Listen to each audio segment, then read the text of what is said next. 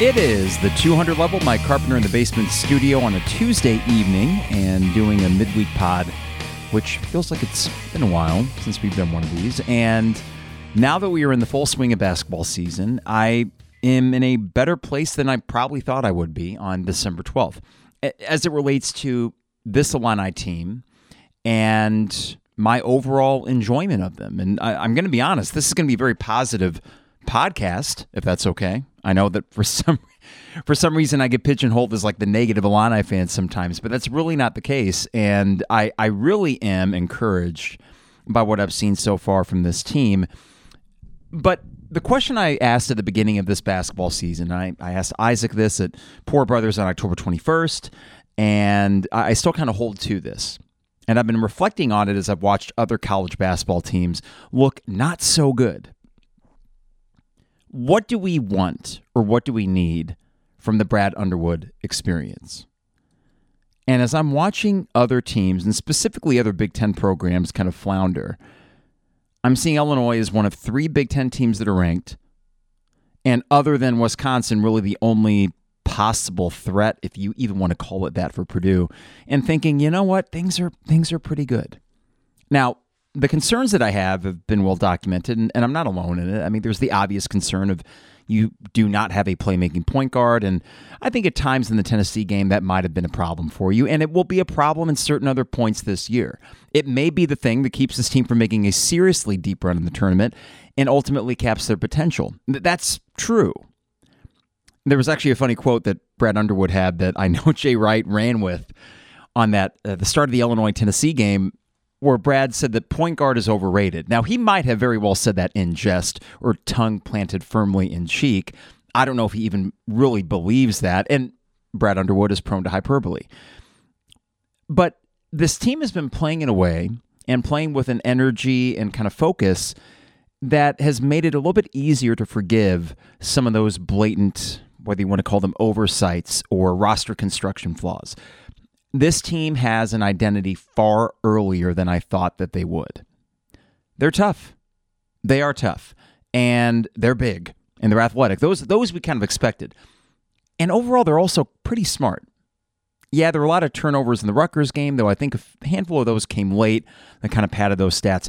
I think last week, the most impressive thing in those 2 games was how clean they played. And that's with the absence of a true point guard. How clean this team is playing is not something I expected.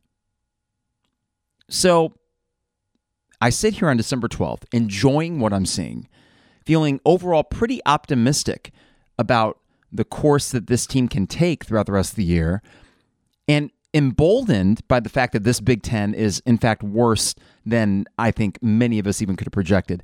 And it's not like any of us were all that high in the Big Ten to begin with. We got a whole lot of winnable games coming up, and you can also take solace in the fact that other than Purdue on this schedule, there is not a team as good as Tennessee. To give you kind of an indication of that, Marquette, you played them earlier, 5th best team in the country, according to Ken Pom. You lost by 7 at home. Tennessee, the 9th best team in the country, on the road, you lost by 7. Florida Atlantic, 20th best team. You beat them 98-89. And Rutgers on the road, we know that went very well. The Rutgers, according to Ken Pom, is 72. They are not all that great, and that kind of is par for the course in the Big Ten. All that is to say, when I look at this team and think about my expectations for them and what I think about, how will I be a happy Illini basketball fan with the current course of the Brad Underwood era? This is good basketball. Maybe not great, and of course there's the albatross of March success, or lack thereof, that is looming over all of this, and can be just magically whisked away if you just make the second weekend, right? Our expectations are not crazy. We are not asking for the moon. We're asking for a very rare, for this program actually, trip to the second weekend, and then you would actually probably sit going into 2023 or the 2024-25 season pretty darn high about things. So before I get to the sponsors and before I get to the games that we saw, I want to focus on Brad Underwood here because, there have been many criticisms I've levied towards him dating back to last Big Ten season. Not really the non-conference. I mean, It was hard to complain when you beat UCLA, when you beat Texas, even though those were both comebacks. And, in hindsight, they were kind of harbinger of things to come. Occasional brilliance, but a whole lot of messiness with last year's team. They were wins that really covered a lot of blemishes that really came to roost in January and February. And as that season wore on, so did my patience with Brad Underwood. And I was acknowledging that, hey, if this is worst case scenario, you're still making a tournament, that's fine. But I think we would all admit that to some degree last year was very taxing, because it was. And that as we entered this offseason, of course, we were excited that Illinois basketball would be back, just the same way that we are most seasons. But I don't think there were the same sort of really lofty bits of excitement that we had even going into last year, where we thought, wow, Brad Underwood has amassed this really talented team with these freshman stud point guards and great transfers. This year was basically running it back. That worried me.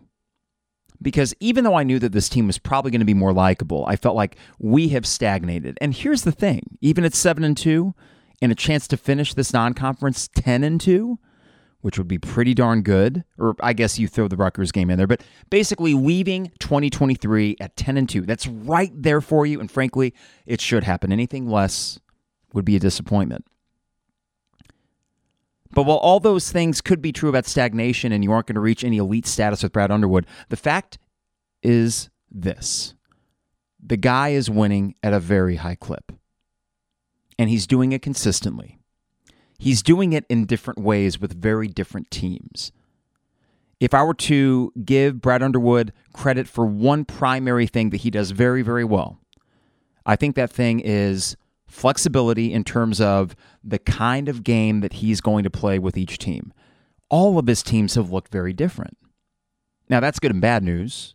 I can look at Wisconsin and say they have an identity. Well, guess what? That identity started to stagnate for them, and we saw Greg Gard have to sort of adjust this year. You're seeing them win with a little bit different style than maybe Wisconsin has grown accustomed to. That thing got tired up there.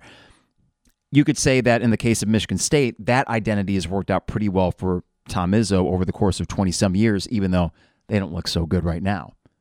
But I think there's something to be said about flexibility in this college basketball environment where every year your roster is going to be different. And if somehow Brad Underwood can couple that flexibility with a little bit more stability for the guys that he does bring in, and I admit, high school recruiting is not as important anymore. It just isn't. And I don't think he's prioritizing it more than a few guys per class and saying, I want you and you. Why not leave those other scholarships open for the transfer portal? I get it. I kind of appreciate that about Brad Underwood right now. One final point, too, because I know this gets kind of brought up with him, and I had my issues with it last year. Eventually when enough guys transfer out, you start wondering, well, okay, is it their problem? Can it be all of their individual problems? Or maybe, just maybe, it's the guy at the top that is driving them away. The truth is probably somewhere in the middle. And we've seen it on the sidelines before with Brad Underwood, that he can get really fired up. And sometimes that might be called for. And other times it's like, oh my God. Even as a fan, it could be a little bit draining. Last year, I think we saw a guy eventually just check out and say, I've yelled, I've screamed, I've stomped and all of that, and it's not working. This year, he seems like a pretty happy guy. And I'd like to think, in my most optimistic of moments, that for a guy that is now in his 8th year of high-level D1 college basketball coaching, 1 at Oklahoma State, 7 here, that, as with anybody, you learn a few things along the way of what works and what doesn't. And he's all done this in the ever-changing landscape of name, image, likeness, and transfer portal. If this sounds like, whoa, is Carp like coming around on Brad Underwood? It's not like I ever left him. Like even with my problems with Brad Underwood, I would acknowledge that he's done pretty damn good. Illinois basketball is relevant in a consistent way that they have not been since the early Bruce Weber years. And that was the highest of high, right? But this is pretty good. This is consistent top 20 caliber basketball. And as I look around at other Big Ten teams, just floundering in mediocrity, yeah, this is really nice. And I'm enjoying it. I'm enjoying this team. I'm enjoying the fact that they get to play the first CBS Saturday morning basketball game, and it's kind of a big deal for college basketball fans across the nation to tune in to a Tennessee-Illinois game. That eye matters again when it pops up on CBS or ESPN or whatever channel is playing them. It has cachet in a way that it hasn't in a long time, and that is very much due to Brad Underwood and, of course, Ayo and Kofi. Yes, those marquee guys helped elevate that program for him, but to his credit, in the post-Kofi and Ayo era, he also seems to have an ability to retain the talent you have, the best of talent, let me rephrase, okay, with Terrence and Coleman, and bring in some new ones. And if we can somehow avoid losing half the roster each year, I think that makes it all the better. Now, I say all that before I get to sponsors. RJ Melendez, not good. He's not very good for Georgia. It's not like that was a big loss. Jaden Epps is pretty good. Jaden Epps is a really good college basketball player, and while he's not your perfect point guard, he is a tough we saw it. You could argue that mentally he's not tough because he couldn't handle Underwood, but that is a 4-year starting point guard, and he's doing very well for Georgetown. Andre Curbelo, oh my God, this poor kid. You might have seen this on Twitter last night. Got a technical on the bench, and then he just left and went and sat with kids in the student section. I don't know what's going on with that guy, but he has mental issues. And I say that not in a joking way. It's actually pretty sad. Yeah, I have talked many times on this podcast about what the hell's going on, why are all these guys leaving, the Adam Millers of the world who just got denied a waiver for his 5th school in 6 years. I admit the idiocy and the stupidity of this just constant motion in college basketball, and I know it's not all due to Brad Underwood, but I think this year, if there's one thing that I could wish for when all is said and done, and we get into late March and we get into mid-April and the transfer portal is opening up and we're looking at next year's roster, which will be very different, we know that. I would like to feel more of a sense of stability, and I will say that through a month and a half of this season, I feel like it is trending in that direction in a way that I did not feel last January and February. And that could be the sign of a coach that's really figuring out what formula works for him at this school, in this conference, with all the resources at his disposal. If that is the case, we got a pretty good thing going, and it gives me optimism for not just this year, which is a pretty damn good team, I think, but for the foreseeable future. Now, that was a longer opening segment and maybe a bit jumbled because it's going between, what we've seen this year and Brad Underwood is the long-term guy for Illinois, which I think he is. And what I want to talk about next is what we've actually seen on the court this year and why that gives me some optimism going forward to the rest of this month and then into the Big Ten season. But before I get too far into it, got to remind you the 200 Level is brought to you by DP Dough, online at dpdough.com for all the best deals and prices.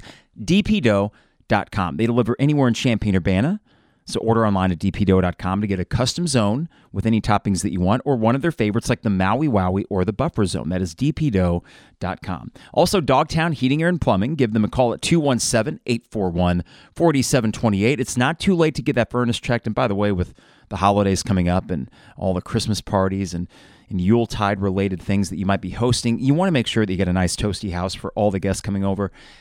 To their credit, listen, we've been with Dogtown for a couple years now, not just on the podcast, but using them for our furnace and AC checks.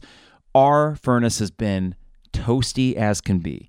They checked it, gave it a clean bill of health, did a few little tweaks. It's running as well as it ever has, and we have an old furnace. So we trust them, and you should as well. That's Dogtown Heating, Air, and Plumbing at 217-841-4728. Also, State Farm agent Brian Hansen, who joined me on Saturday for the Tennessee game. It was great to have Brian back on the podcast. He is excellent, not just as a podcaster, which is impressive. He's done like 6 of them. They're all great. He's like a natural at it. But as my guy for insurance, life, auto, home, business, renters, you name it, Brian is our guy and will be forever. He has really just made it so easy for Kara and I with our new home that we got a few years ago, and with the bundle that we have, we get State Farm prices, but also just second-to-none customer service from Brian and his staff. That's State Farm agent Brian Hansen, online at brianismyguy.com. And finally, Luke Owen at Owen Builders LLC. Visit them online at owenbuildersllc.com. They have a gallery of their work. So if you're looking for home additions, patios, decks, get a free quote today. And here's the thing. You can look at the forecast. The next couple weeks are going to be warm. Our winters in Champaign-Urbana aren't anything that they can't really work through. So don't let the fact that it's winter months dissuade you from checking out their work and maybe getting a free quote for something that you want done on your home. That's owenbuildersllc.com. Got to thank Champagne Showers as well for being our podcast network, along with a couple other podcasts. Elizabeth Hess has I Have to Ask, which is a good interview podcast. And then there's also Champagne is also a band that does local music. So we are the sports podcast on the Champagne Showers Podcast Network. I want to thank those on, Apple Podcasts for rating and reviewing us. Hey, you can follow me on Twitter. I haven't mentioned that in a while, @FanboyCarp. I don't tweet as much. I've noticed there's this ever-increasing occurrence that if I ever say something that people don't like, it's usually anonymous guys with Chief Illini avatars that are making comments on my hair. I don't know what is so freaking fascinating about my hair, but hey, I'd rather have memorable hair than none at all. So I guess I got that going for me. This Illini basketball team. Last week, 1-1. Let's include the Rutgers game. That's a 2-1 stretch in 3 crucial games that I would have said before the Rutgers game. It was essential to get 2 if you wanted to feel good. And I think we all probably felt like the Rutgers and Florida Atlantic games were the best opportunities for that. What do you know? They smoke Rutgers in a game that when I woke up that Saturday, me and 11 other friends were up at this cabin in the Dells. And I went for a run. And by the way, if you've never been to Wisconsin Dells, beautiful little area. So I run downtown and I get back to the house and I text Trevor and Isaac and I say, I'm not feeling it. Now, that gut feeling that you get before games is not really that telling. If I were to actually chart how often the gut feeling is right, hard to say, right? I did feel good before the Florida Atlantic game, but that was informed by what I saw against Rutgers. Let's start with the road game in the Big Ten, because Rutgers is not a great team. They might not even be good for that matter, and they're probably not an NCAA tournament team. But let's say under Steve Peichel, even in an off year for them, they are probably an NIT team. Now, to get that win on the road in that dominating a fashion, in a tough environment, in what was the first true road game for this team. I mean, they had been at the State Farm Center up until that point, is the sign of a very old and mature team. And if there's one thing that Brad Underwood did better than any, yes, there's the athleticism, there's the size, but it's the experience of this team that gives them that much more of an edge. And especially in March, when you're going to get these matchups against maybe some upstart teams in that first round, I do feel a little bit more comfortable with the fact that you got all these like 23-year-olds out there, that some of which, like a Quincy Guerrier, who's already been at Syracuse and Oregon, a Terrence Shannon Jr., who has been to a Final Four with Texas Tech. I have a little bit more comfort going into those situations with that group of guys. And on top of the experience, which Matthew Meyer, for example, had plenty of experience, but there just wasn't that maturity that came with it. And this team does seem to have a maturity about it. Case in point, you have a 5-point lead against Rutgers after having been up by as many as 18 in the first half. You go into halftime, and I remember thinking, oh my God, like we're going to have a dogfight on our hands. Whatever happened in that locker room, they came out and played their most focused ball for the next 4 minutes. The very first 4 minutes of that second half, Illinois basically said, no, this is not going to be a ball game. It was incredibly impressive. And as I'm pulling up the stats here of that game, and just kind of, I think Ken Pom might have that chart that kind of shows basically win probabilities and all that. I'm loading that right now. But I just remember being really impressed by that opening stretch in the second half, and really the entire second half up till the last 4 minutes was very impressive. It showed a level of focus that was nowhere to be found on last year's team. It showed a level of patience that was really something else. To give you a kind of hint of what happened in that game, the first 10 minutes of that game, Illinois took an 11-point lead, 24-13. That essentially flipped in the second half of that first half. Okay, so minutes, the 10th through the 20th minute of that game, where Rutgers outscored you by 6. They made it a 5-point game at half. But in the first 10 minutes of that second half, Illinois outscored Rutgers 17-8. That's dominant defense, and that's patient offense. And 76 points at Rutgers, I know 76 is not 100. It's not the 98 that you put up against Florida Atlantic, but given the pace of that game and the opponent on the road, 76 points is very impressive. So to me, that led into this confidence going into Florida Atlantic that I thought, this is the game that it would be nice to get the win because Florida Atlantic will remain a quality win no matter what happens. That is a team that might lose 3 or 4 more games the rest of the season. Because they were in the Final Four last year, they will probably get a pretty good seed in the NCAA tournament. And the way that you closed out that game against Florida Atlantic, I mean, again, talk about just absolute maturity. We have a 2-point game, under 2 minutes to go. Coleman Hawkins nails an absolute dagger 3 and makes 2 clutch free throws. And that was just one of the many heroes in that game. Of course, Damask was unconscious, and of course, Terrence Shannon was Terrence Shannon. I mean, it was altogether very impressive when Florida Atlantic, who refused to go away, you kept them at arm's length because you were patient and you were smart. And hey, quite honestly, you were tougher than they were. And as I heard Jeremy talking with Mike LaTulip, it wasn't a question of Florida Atlantic being off that game. They weren't. Florida Atlantic was really good that game. You were even better. That's really impressive. And that is a win that's going to be quality for the rest of the way. Now, Tennessee did show some cracks, right? And as I was talking with Brian watching that game, there were moments where I thought, well, that feel-good vibe is kind of escaping, right? When Tennessee took about a 10, 11-point lead in that second half and Illinois was getting a bit sloppy, though credit to Tennessee's defense, I know that had something to do with it. It was like, God damn it, this isn't going to be a game that goes down to the wire. Instead, it might be one where we lose by double digits. Now, Illinois never let it get completely out of hand, though the game result was kind of known with about 8 minutes to go, right? There wasn't much suspense. All that said, it's one of those games, too, where you can look at the box score and say, okay, I see that Dalton Connect did this, and then I see that Terrence Shannon did this. And if I really want to simplify it down to the barest of bones, it's the fact that Terrence Shannon, despite getting 22 points, many of them late, was not as good as their superstar.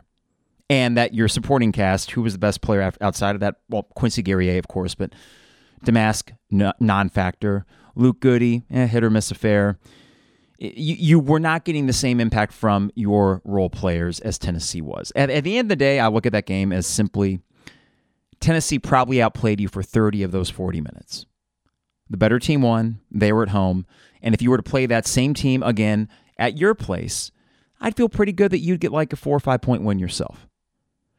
So I did not leave that game thinking, oh man, we aren't in their league. I left that game thinking we aren't there yet, and yet we still held our own. So as we go into this week, all right, there's no games this week, and we have Colgate coming up. Now it's a question of how does this translate going forward? And I can tell you this right now, and let's just keep it very simple. I like to, when I look at the schedule, I like to kind of set expectations and say, okay, as long as they do this, I'm good until they begin the next step. Colgate, Missouri, Fairleigh Dickinson. You win the next 3. We will talk about Missouri next week, though I will let you know, and I probably don't even have to because you're in the same boat as I am, I'm sure. You got to win that game. That does carry some extra import because as far as a feel-good narrative that's going on with this team, beating Missouri for the first time in a few years would go a long way in doing that. Or let me rephrase. You did beat them 2 years ago. You smoked them the Big Ten championship year, I believe, right? Last year was kind of an embarrassing, what am I talking about? It was an embarrassing effort. And then the Io Kofi year, the COVID year, you lost to Columbia. The year before that, lackluster. The year before that, a loss. So all that, Brad Underwood is 2-4 against Missouri, and those Missouri teams have not been all that good. It is time to make a statement in that game. And of course, I'll take a 1-point win. Of course. It feel good regardless. But right before Christmas, that extra little kick you get when you know, hey, we have a pretty good team and we beat Missouri, we need as a fan base to feel those vibes again because it does matter. And I say somewhat in jest, but somewhat half seriously, I don't know how much this team cares about Missouri. I wish they cared more because I do think a rivalry game like that, when you know you're going to play you don't have any tough game. You get a scrub opponent after Missouri every year, right? You can have an emotional hangover after Missouri. You can pour everything into that game and still have enough left in the tank to beat Fairleigh Dickinson on December 29th. If I see anything less than an inspired effort, I'll have that little, oh, God, why this again? I even went to StubHub today, just out of curiosity, to look at available tickets, and I thought, wait a second. If I find myself in that arena and it's not going well, I'm not going to be a happy guy. I would probably say, fool me 3 times, shame on, because that would be a repeat, an all too troubling repeat of what we've seen in that series with Brad Underwood at the helm. I want Brad Underwood to be more like Bill Self than Lon Kruger, and I love Lon Kruger. But Lon Kruger went 1-4 against Missouri. And I remember when Bill Self came here, they circled that Missouri game. It was an overtime win that first year. It means something, man. It means something. And it would be especially sweet this year to cap off what was a very good start to the year with a win against Missouri. But before I get too far, yes, there is Colgate to talk about, which I know is considered the signature trap game. Ken Pom has you winning that game by 17. Colgate is 137 in the country. You are 14th, or 16th, excuse me. And no, you're 14th according to Ken Pom, and you're 16th according to AP. And they have losses at Syracuse only by 4, but Syracuse is struggling mightily this year. They have lost to Yale at a neutral site by 18, Harvard by 6, mighty Harvard. And then at Arizona, they lost by 27, though, hey, that's about the margin that Wisconsin lost to Arizona by. So no big deal there. They are a team that can shoot the 3 fairly effectively at 35%. They slow things down. They're a very slow team, right? So it's one of those that if you get down by 3 scores or something like that and you find yourself with 10 minutes to go in the game and you've been sleepwalking through it, you better get nervous. And we did see earlier this year with the likes of Oakland at home or Valparaiso in the first half, that, okay, this team is still capable of maybe laying an egg, but I do look at that Rutgers game and hope that the way it carried over to Florida Atlantic and much of the Tennessee game offensively, that you figured out those offensive woes, that now you kind of have an identity offensively much more than you even did 3 weeks ago. This leads to a point. I tweeted out against Valparaiso. So I was in Michigan following the game along the box score in the text thread. So you can call this a knee-jerk reaction. I'm prone to those every now and then. I am. But I tweeted out, paraphrasing, that no matter what the result of this Valparaiso game, this team is a big nothing burger. We ran it back. After all the issues last year, we essentially ran it back with a few different pieces, and why would we expect different results? Now, after we beat Florida Atlantic, and I was celebrating that win, which deserves to be celebrated, and giving credit where it's due to the coaching staff and the players, someone said, oh, look at, flip-flopping, and they were trying to do that gotcha thing on Twitter, and I said, whatever the guy's name was, oh, God forbid I change my mind after observing, changes happen before us, because that team against Valparaiso was not the team that we saw against Florida Atlantic. They have improved drastically in those 3 weeks. Now, as that person made the point, well, you don't need to make so many knee-jerk reactions. That's fair. But listen, of course, I try to be reasonable, but every now and then, the emotion comes out. And don't you want to be entertained? I'm not just going to say a hot take to say a hot take, right? I don't mean that. But if I just sit here and say, well, who knows? I mean, maybe they are, maybe they aren't. Yeah, it was a rough start against Valparaiso, but we don't really know anything. That's not compelling. So it's a damned if you do, damned if you don't. I would prefer to err on the side of, okay, yes, I'm going to try to be objective in my observations, but I am going to balance that with emotion. And I was kind of pissed off when I saw in the first half against Valparaiso, this team was doing nothing. They looked bad. They couldn't stop a terrible Valparaiso team.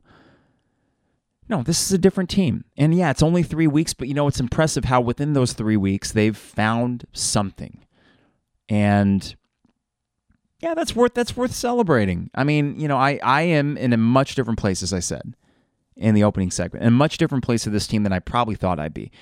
I was worried, and have had many text conversations with Trevor and Isaac, specific, many point guard related, of course, that we were going to go through the season and eventually, what narratives do you have to hang on other than, God darn it, if we would have just, I just made up a word there. What if we would have just gotten Ray J. Dennis and then it all would have been different? In other words, I was worried that we would have to kind of regurgitate the same talking points for this team all year long. I don't think that's the case. And I do think, as I look at the last 3 games, and even dating back to the Western Illinois game and Southern, they were dominant. Yes, I know those are scrub teams, but what I like about this team and why it's a little bit easier to root for, a lot easier to root for than last year, certainly, but why they are just objectively easy to root for on their own in a vacuum. They are pretty damn tough. They take it to the rim. They play good defense, and I don't let the 86 against Tennessee and the 89 against Florida Atlantic fool you. Those games there were so many possessions on both sides that even after those 2 games, I'm not worried about the defense. I think when push comes to shove, and especially in the Big Ten, that is a defense that's going to be really stifling. It's easy to root for that. Even when there are issues like, okay, Ty Rodgers can't score. I mean, he can't really. But I love the guy, and I want him to succeed. And I know on defense, I see certain possessions where I'm like, good God, he's playing his ass off right now. Terrence Shannon's a bowling ball.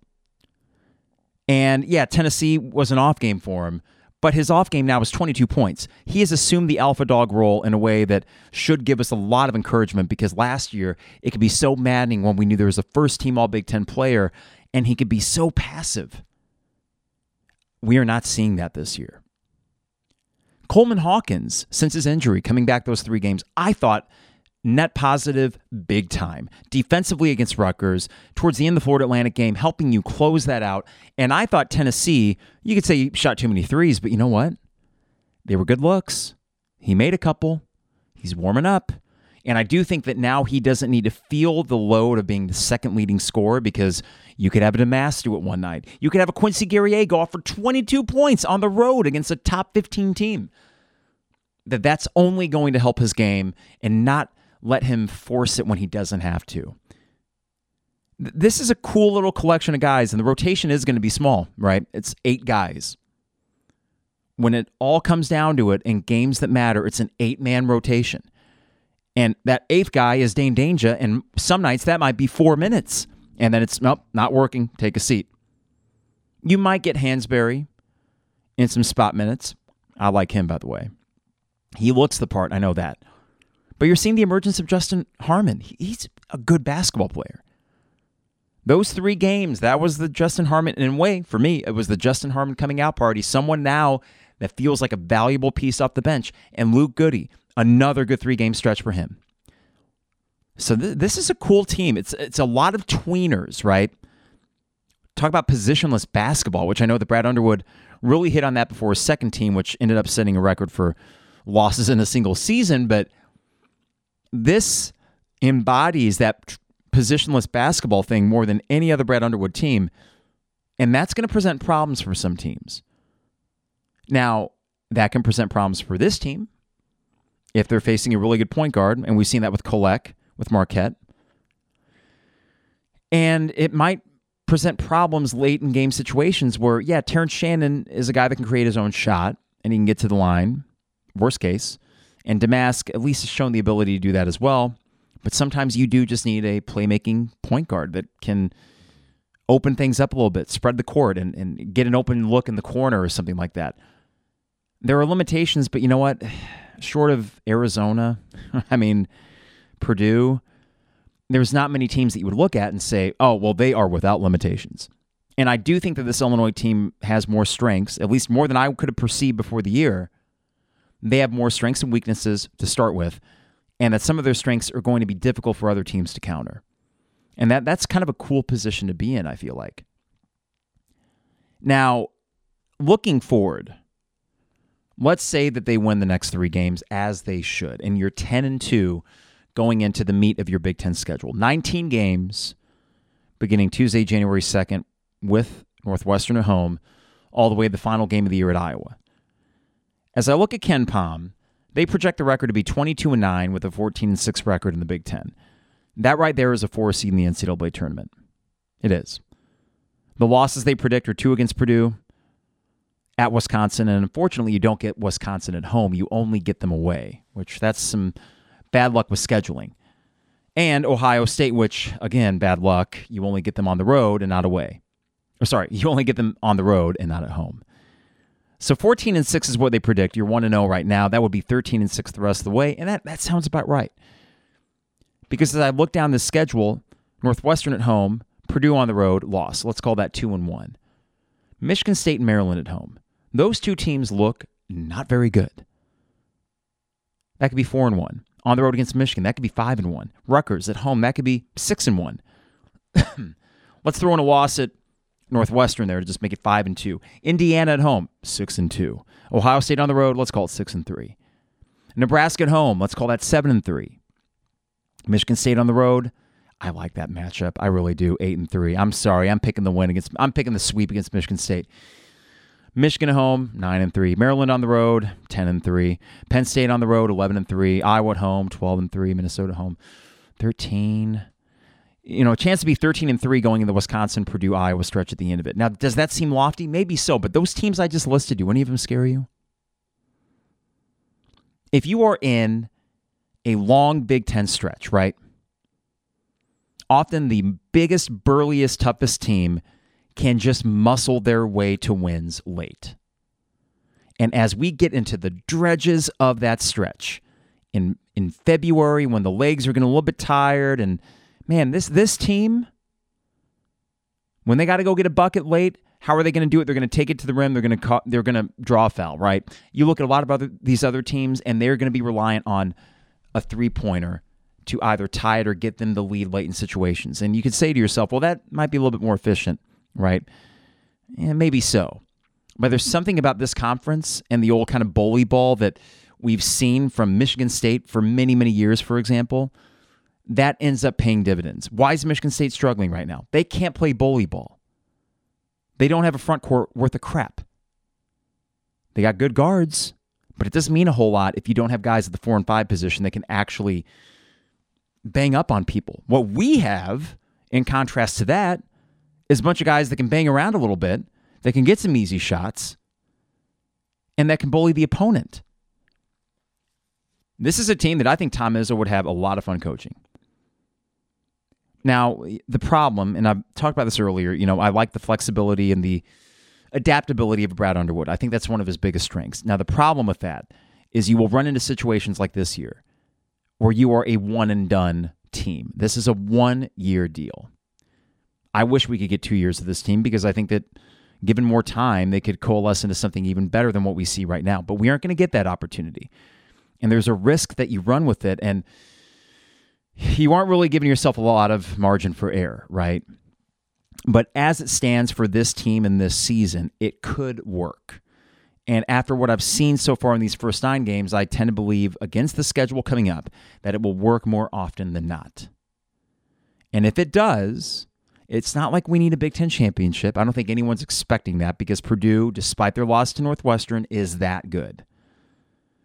But I do think you can say with some confidence, 1, be in the top 4 of the Big Ten. I don't think that should be an issue.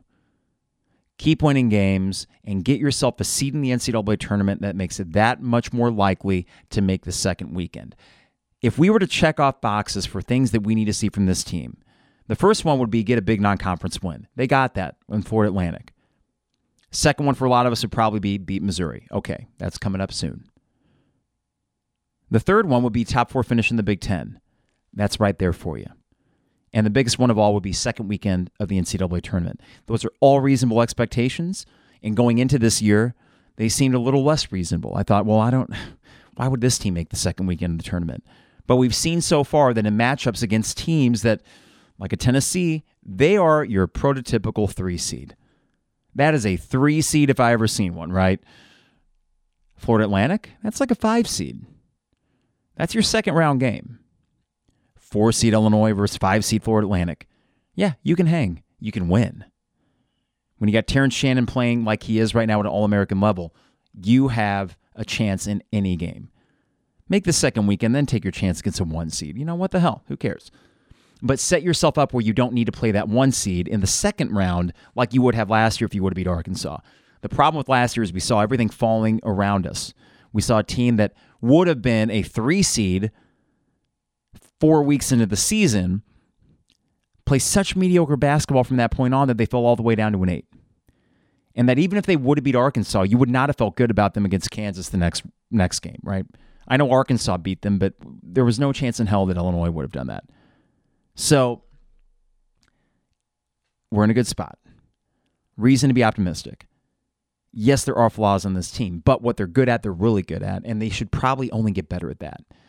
And you take all those things together with a weak schedule, but fortunately a conference that for whatever reason seems to get the benefit of the doubt whenever it comes to Selection Sunday. I wonder why that is. Maybe it's because the Big Ten has a lot of money and they're really influential.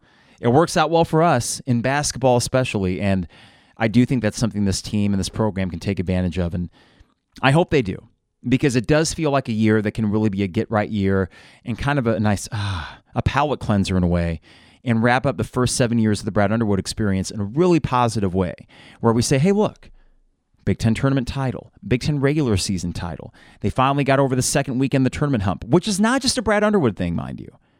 That's an Illinois basketball thing. In my life, that is a Illinois basketball thing. Lou Henson couldn't get past the second weekend after the Final Four year. Couldn't do it.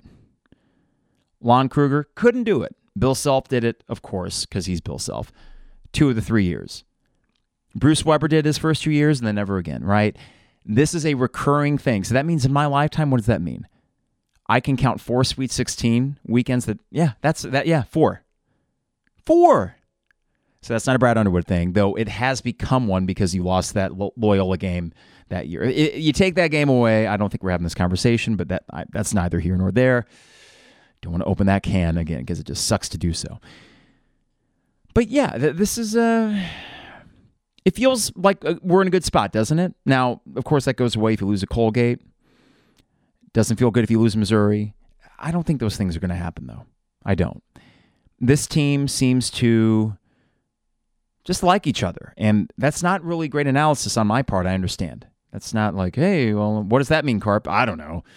What I do know, though, is intangible things like that, whether or not a team likes each other or plays for each other, as meatball-y as that sounds, I do think it counts for something. The Florida Atlantic game was a great example of that.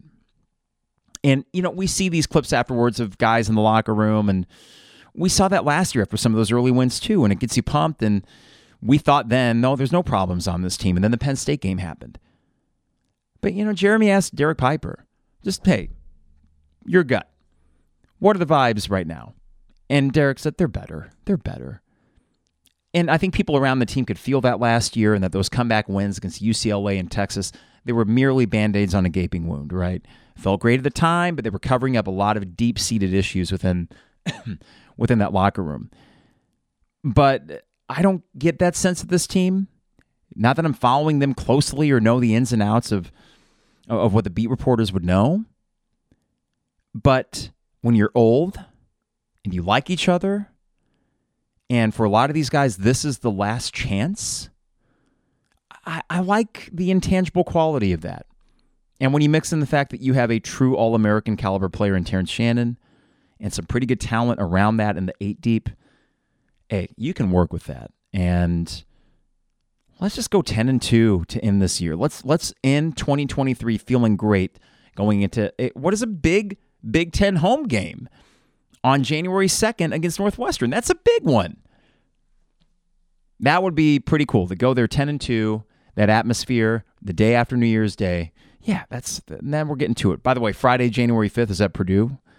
Well, that'll be a fun live pod for that. That's one just like, what the hell, take your shot. Though I do recall, last thing here before we wrap it up, Bruce Weber's 5th or 6th team, 2008-2009, I want to say it was like December 30th. It was right before New Year's.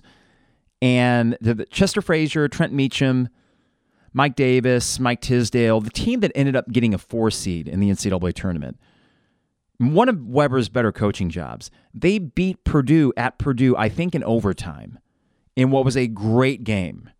Let me make sure I'm getting that right there. This is 2009, Illinois basketball. Yeah, Purdue on the road, Tuesday, December 30th, they won 71-67 in overtime. Yeah, that was a really good win. I want to say that was the Juwan Johnson and Robbie Hummel, Etwan Moore. Yeah, that was a good team. Damn.